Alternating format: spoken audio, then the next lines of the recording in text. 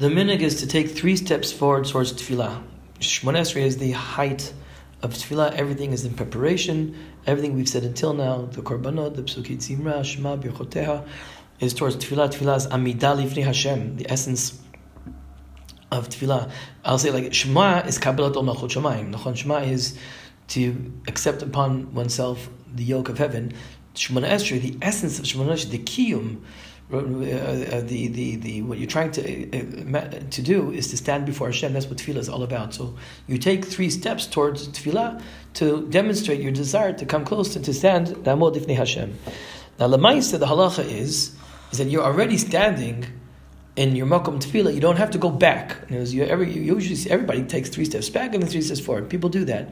Lamais, if you're already standing in your makom tefillah, you don't have to go back 3 steps and 3 steps forward. Why? Because the very fact that you're in shul means you've come to daven. You come to be mekarv yourself to HaKadosh Baruch Hu. You come to mekarv yourself to tefillah.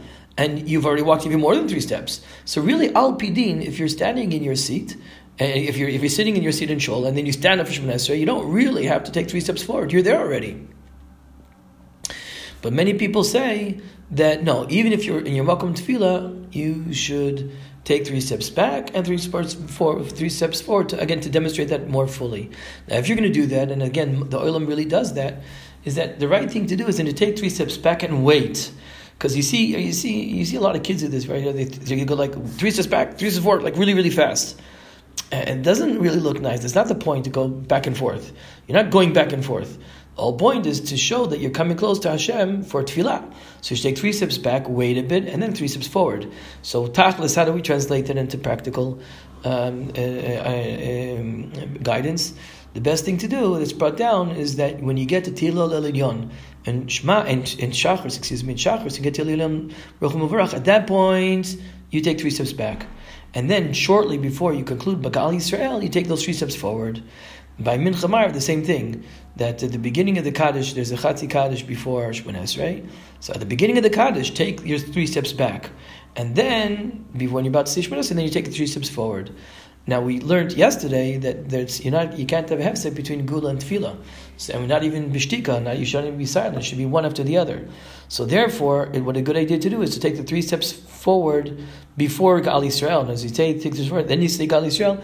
Immediately after Gal Yisrael, you can begin to say Hashem Sfatay Tiftach, which begins Shemona Esrei. By the way, since we mentioned Hashem Sfatay Tiftach, I'll just say that if you've never noticed, the minhag Sfaradim is for the Chazan to say Hashem Sfatay Tiftach out loud. The Ashkenazi Mishnah Berurah is not to say it out loud, but I've seen people say it out loud anyway. But that's really the Mishnah Berurah says the Ashkenazim say it quietly, at least the Chazan say it quietly. And everybody knows that Mincha Musaf, the Ashkenazim say also Kishem Hashem Ekra before Hashem Sfatay Tiftach. It's important before Shemona Esrei that a person should remove all the things that bother his kavana, all his, he's really to be focused on tefillah. So if a person has a cold and his nose is running, you should wipe your nose before davening. So you don't have to wipe your nose during davening.